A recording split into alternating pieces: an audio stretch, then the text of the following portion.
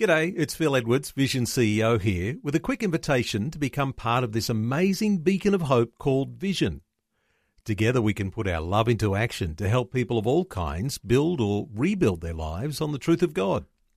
Please consider the part you can play during our upcoming Visionathon appeal, remembering that it's your support that makes Vision possible, including this podcast. This podcast is made available by Vision Christian Media, thanks to the generosity of our supporters. Your donation today means great podcasts like this remain available to help people look to God daily. Please make your donation today at vision.org.au. Today, Pastor Greg Laurie takes us to that epic moment when Jesus hung from the cross, giving his life for our sin. Suddenly, without explanation, the sky turns dark, and the darkness is pierced by the voice of Jesus as he cries out, Eli, Eli, lama sabachthani, which is interpreted, my God, why have you forsaken me?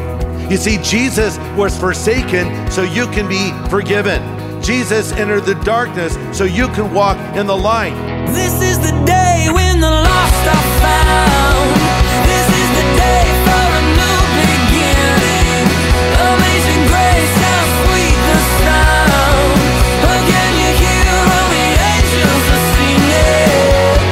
This is the day when life begins. As Jesus hung from the cross at Calvary in excruciating pain, it took great effort to speak even a single word. It took great effort even to breathe, and yet he uttered 7 final statements, each word carefully chosen, each thought embedded with deep insight. On A New Beginning today, Pastor Greg Laurie helps us to examine those final words, and we'll see that they have tremendous meaning for us in how we live our lives today. It's a message called The God Who Suffers. This is the day when life begins. Why did Jesus have to suffer and die? Couldn't he have just expired in a simple way? Did he have to be scourged and beaten and have the beard pulled from his face? Did he have to be insulted and mocked and ridiculed and humiliated? Why did he have to die such a cruel death? Listen to this, because there was no other way to satisfy the righteous demands of God. For all the evil in the crucifixion, it brought about an infinite good. In fact, the most evil act ever perpetrated by sinful hearts, that is, the sinless Son of God, tortured and slaughtered and murdered, brought about the greatest good of all time. It brought about your salvation, and it brought about mine. So we can say, thank you, Lord, for the cross. That brings us to John 19. We read in verse 17 that Jesus, bearing his cross, went to a place called the place of a skull, which is called in Hebrew Golgotha, where they crucified him, 2 others with him, 1 on each side, Jesus in the center. And they're hanging on the cross with his back ripped open, in excruciating pain, tongue swollen. Jesus lifts himself up on the cross and gives 7 statements. Number 1, he said, Father, forgive them, for they know not what they do. Number 2, in response to the thief who turned to him and said, Lord, remember me when you come into your kingdom, he said, truly, truly, I say to you, today you'll be with me in paradise. Looking down at the foot of the cross and seeing his mother, Mary, he said to her, woman, behold your son. And then gesturing to John, he said, son, behold your mother. Then, presumably, he bore the sins of the world, giving the 4th statement of the cross, my God, why have you forsaken me? Number 5, I thirst. Number 6, it is finished. And the 7th and last statement of the cross, to the Father, into your hands I commit my spirit. Now an ominous moment takes place as Christ hangs on the cross. It's here that the tragedy of the crucifixion reaches its horrific climax. It's been described as the crucifixion in the crucifixion. Suddenly, without explanation, the sky turns dark. From the 6th hour, that would be 12 noon to 3 o'clock. So think of this, it's like lunchtime, and the sun's out, and suddenly the sky goes pitch black, and it lasted for 3 hours. And by the way, the word that is used there for land, the land was covered in darkness, is also the same root word for earth, causing many to believe this may have been a universal darkness, a global darkness. Lights off. Why Jesus now is suffering in our place and bearing the sin of the world. And the darkness is pierced by the voice of Jesus as he cries out, Eli, Eli, lama sabachthani, which is interpreted, my God, why have you forsaken me?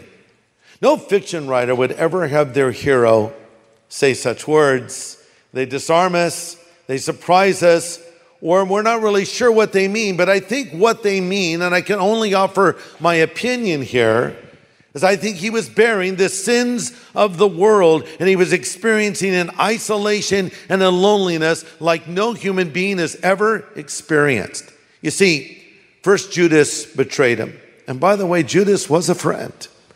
And to show that Jesus had an actual love for him, in the Garden of Gethsemane, when Judas is leading the temple guard to arrest Jesus, Christ says to Judas, friend, why have you come? It would have been more appropriate if Jesus said, fiend, why have you come? Or you dirty dog, I'm going to strangle you. How dare you do this to me after all I did for you? Friend, Jesus says, why have you come? He loved Judas. It broke his heart. Then Simon Peter, really the ringleader of the disciples, goes out and denies Christ 3 times, just as Jesus said he would. But even though all of his boys had let him down, he still had the Father with him. The Father was there. But listen to this. Jesus said, the Father has not left me alone. Then he said in John 16:32, you will be scattered, you will leave me alone, but I'm not alone because the Father is with me. But now listen, for a moment, even God the Father has to turn his back on Jesus. This is why we call it the crucifixion in the crucifixion.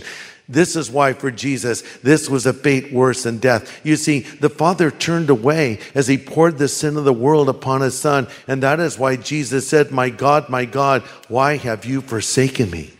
You see, Jesus was forsaken so you can be forgiven.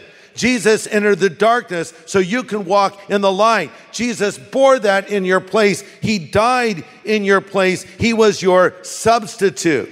To him was imputed the guilt of our sins, and he was suffering the punishment for all of our sins. The very essence of that punishment was the outpouring of God's wrath against sinners. Well, thank you for joining us. You're listening to A New Beginning with Pastor Greg Laurie. He's the senior pastor of Harvest Christian Fellowship in Riverside, California, USA. And he's continuing his message today called The God Who Suffers. Now the 5th word from the cross, the first of a personal nature, John 19, verse 28. After this, Jesus, knowing all things were now accomplished, that the scripture might be fulfilled, said, I thirst. Now a vessel of sour wine was sitting there, and they filled a sponge with sour wine and put it on a hyssop and put it up to his mouth. So the worst of his battle is now behind him. He's focused on the needs of others. First person he thinks of is this criminal. And he pardons him, says, today you'll be with me in paradise. Then he thinks about his own mother, who now is losing her firstborn son, and he's entrusting the care of Mary to John the Apostle. Woman, behold your son. Son, behold your mother. Then he bears the sins of all the world, and now he thinks of himself, and he says, I thirst. This was not a casual thirst. This was a burning and severe thirst. There had been a lot of blood lost here. And scientists say that thirst is the most agonizing of all pain. Every cell in the body cries out for relief, and it only gets worse with time. But it shows his humanity. Now he asks for water, but who does he ask for water from? Well, really his enemies. It would have been nice if his disciples were there helping him. But no one was around that Jesus knew really to help him. So he just said, I thirst. And some random person gives him water. We don't know anything about this guy. But wow, what an opportunity he had. Remember, Jesus said, when I was hungry, you fed me. When I was thirsty, you gave me drink. And they said, well, when were you hungry and when were you thirsty? And he said, when you did it to the least of my brothers and sisters, you were doing it for me. But this guy literally was able to reach out and help Jesus even for a moment. Now for the 6th statement from the cross, he says, it is finished. Now, by the way, this is a triumphal shout. At the age of 33, most people are saying it is beginning. But at age 33, Jesus is saying it is finished. But notice he doesn't say, I am finished. This was not the shout of a victim overwhelmed by his circumstances. This is a shout of a victor overcoming his enemies. And by the way, this phrase, it is finished, comes from one Greek word. It's tetelestai. Tetelestai. And it can be translated, it is accomplished, it's done. He's saying, in effect, the war is over.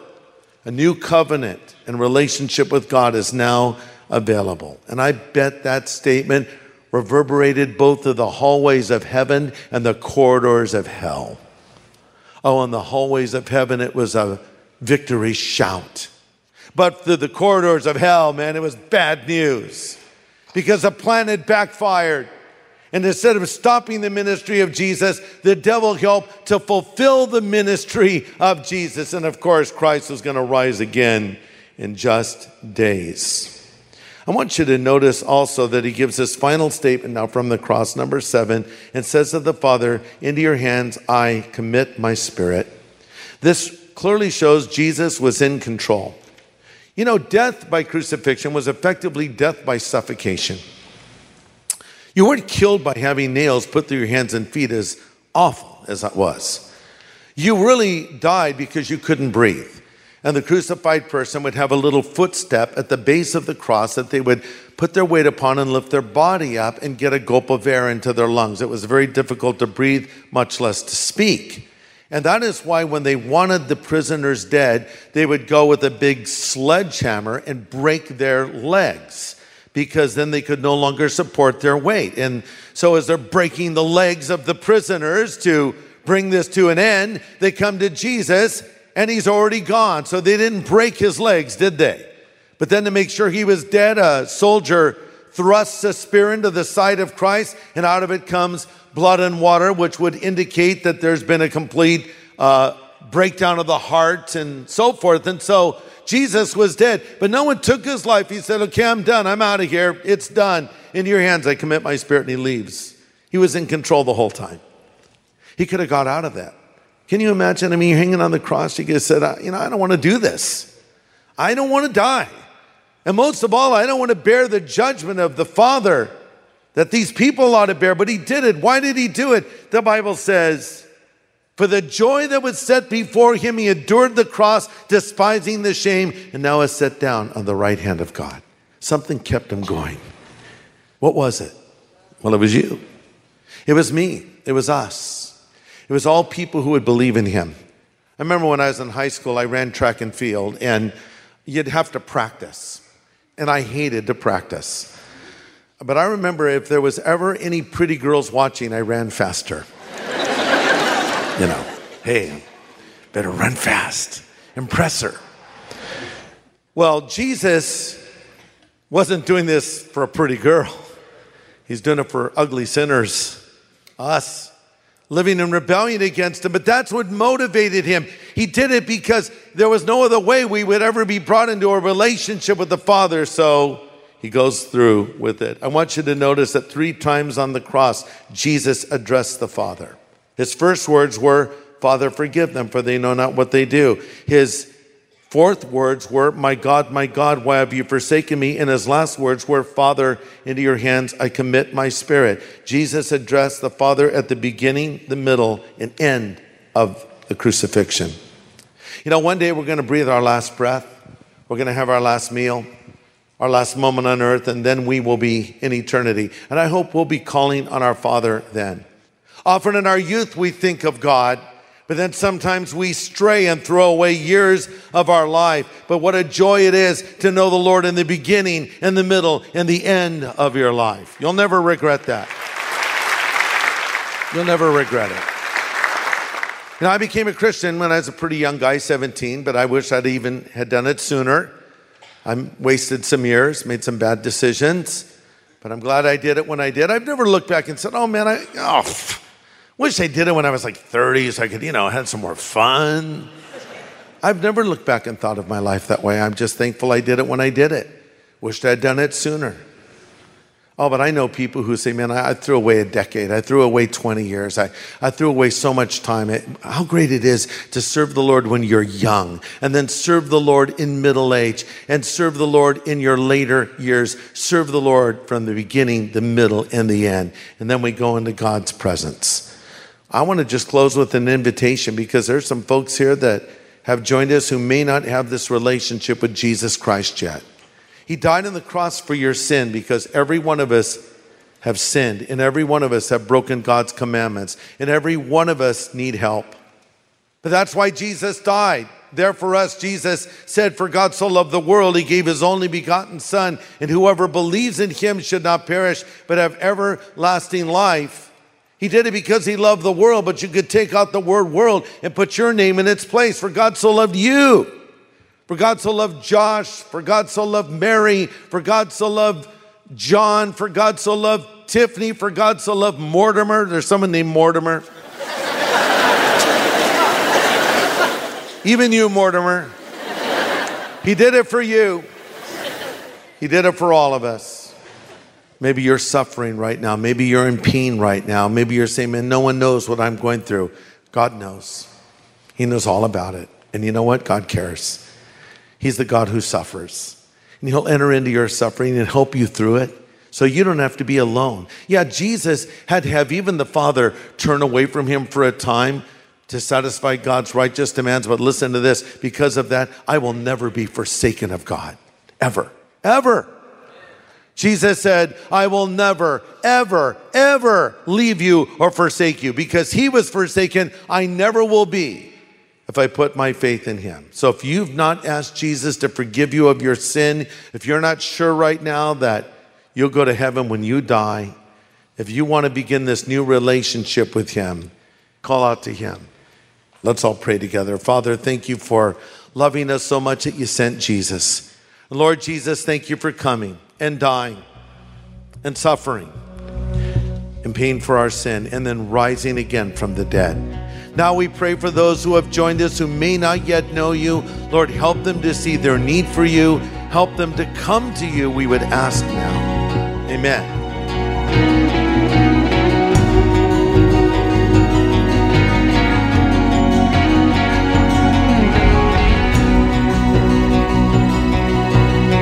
That's Pastor Greg Laurie with an important prayer. And if you'd like to make a change in your relationship with God, today is a great day. And Pastor Greg would love to help you to do that right now. As you've been listening to this today, maybe you've heard another voice. By that I mean, you heard me say a few things, but you heard God's voice speak to you deep in the recesses of your heart. And it suddenly dawned on you, this is what I need. Or to state it more accurately, this is who I need. I need Jesus, and I want Jesus, but maybe you don't know how to make that connection. Let me help you. Pray this after me right now if you want Jesus Christ to come into your life.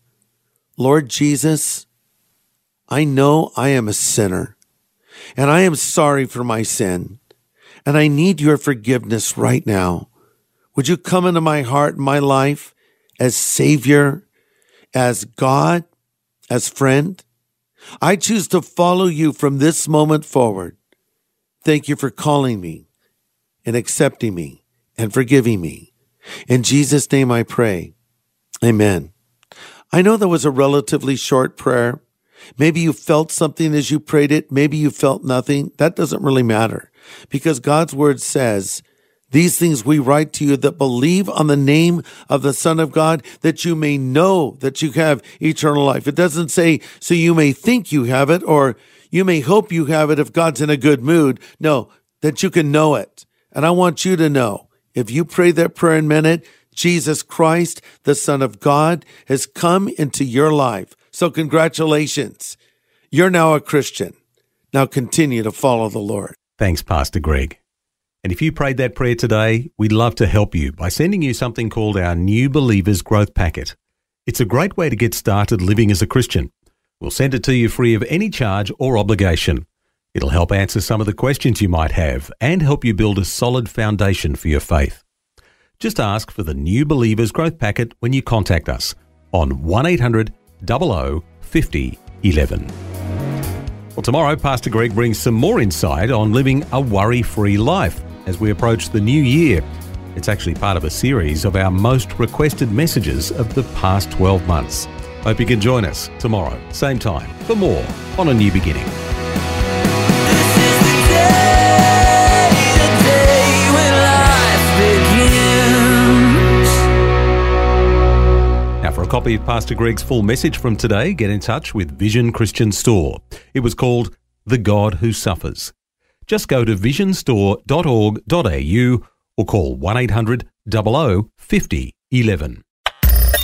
Thanks for taking time to listen to this audio on demand from Vision Christian Media. To find out more about us, go to vision.org.au.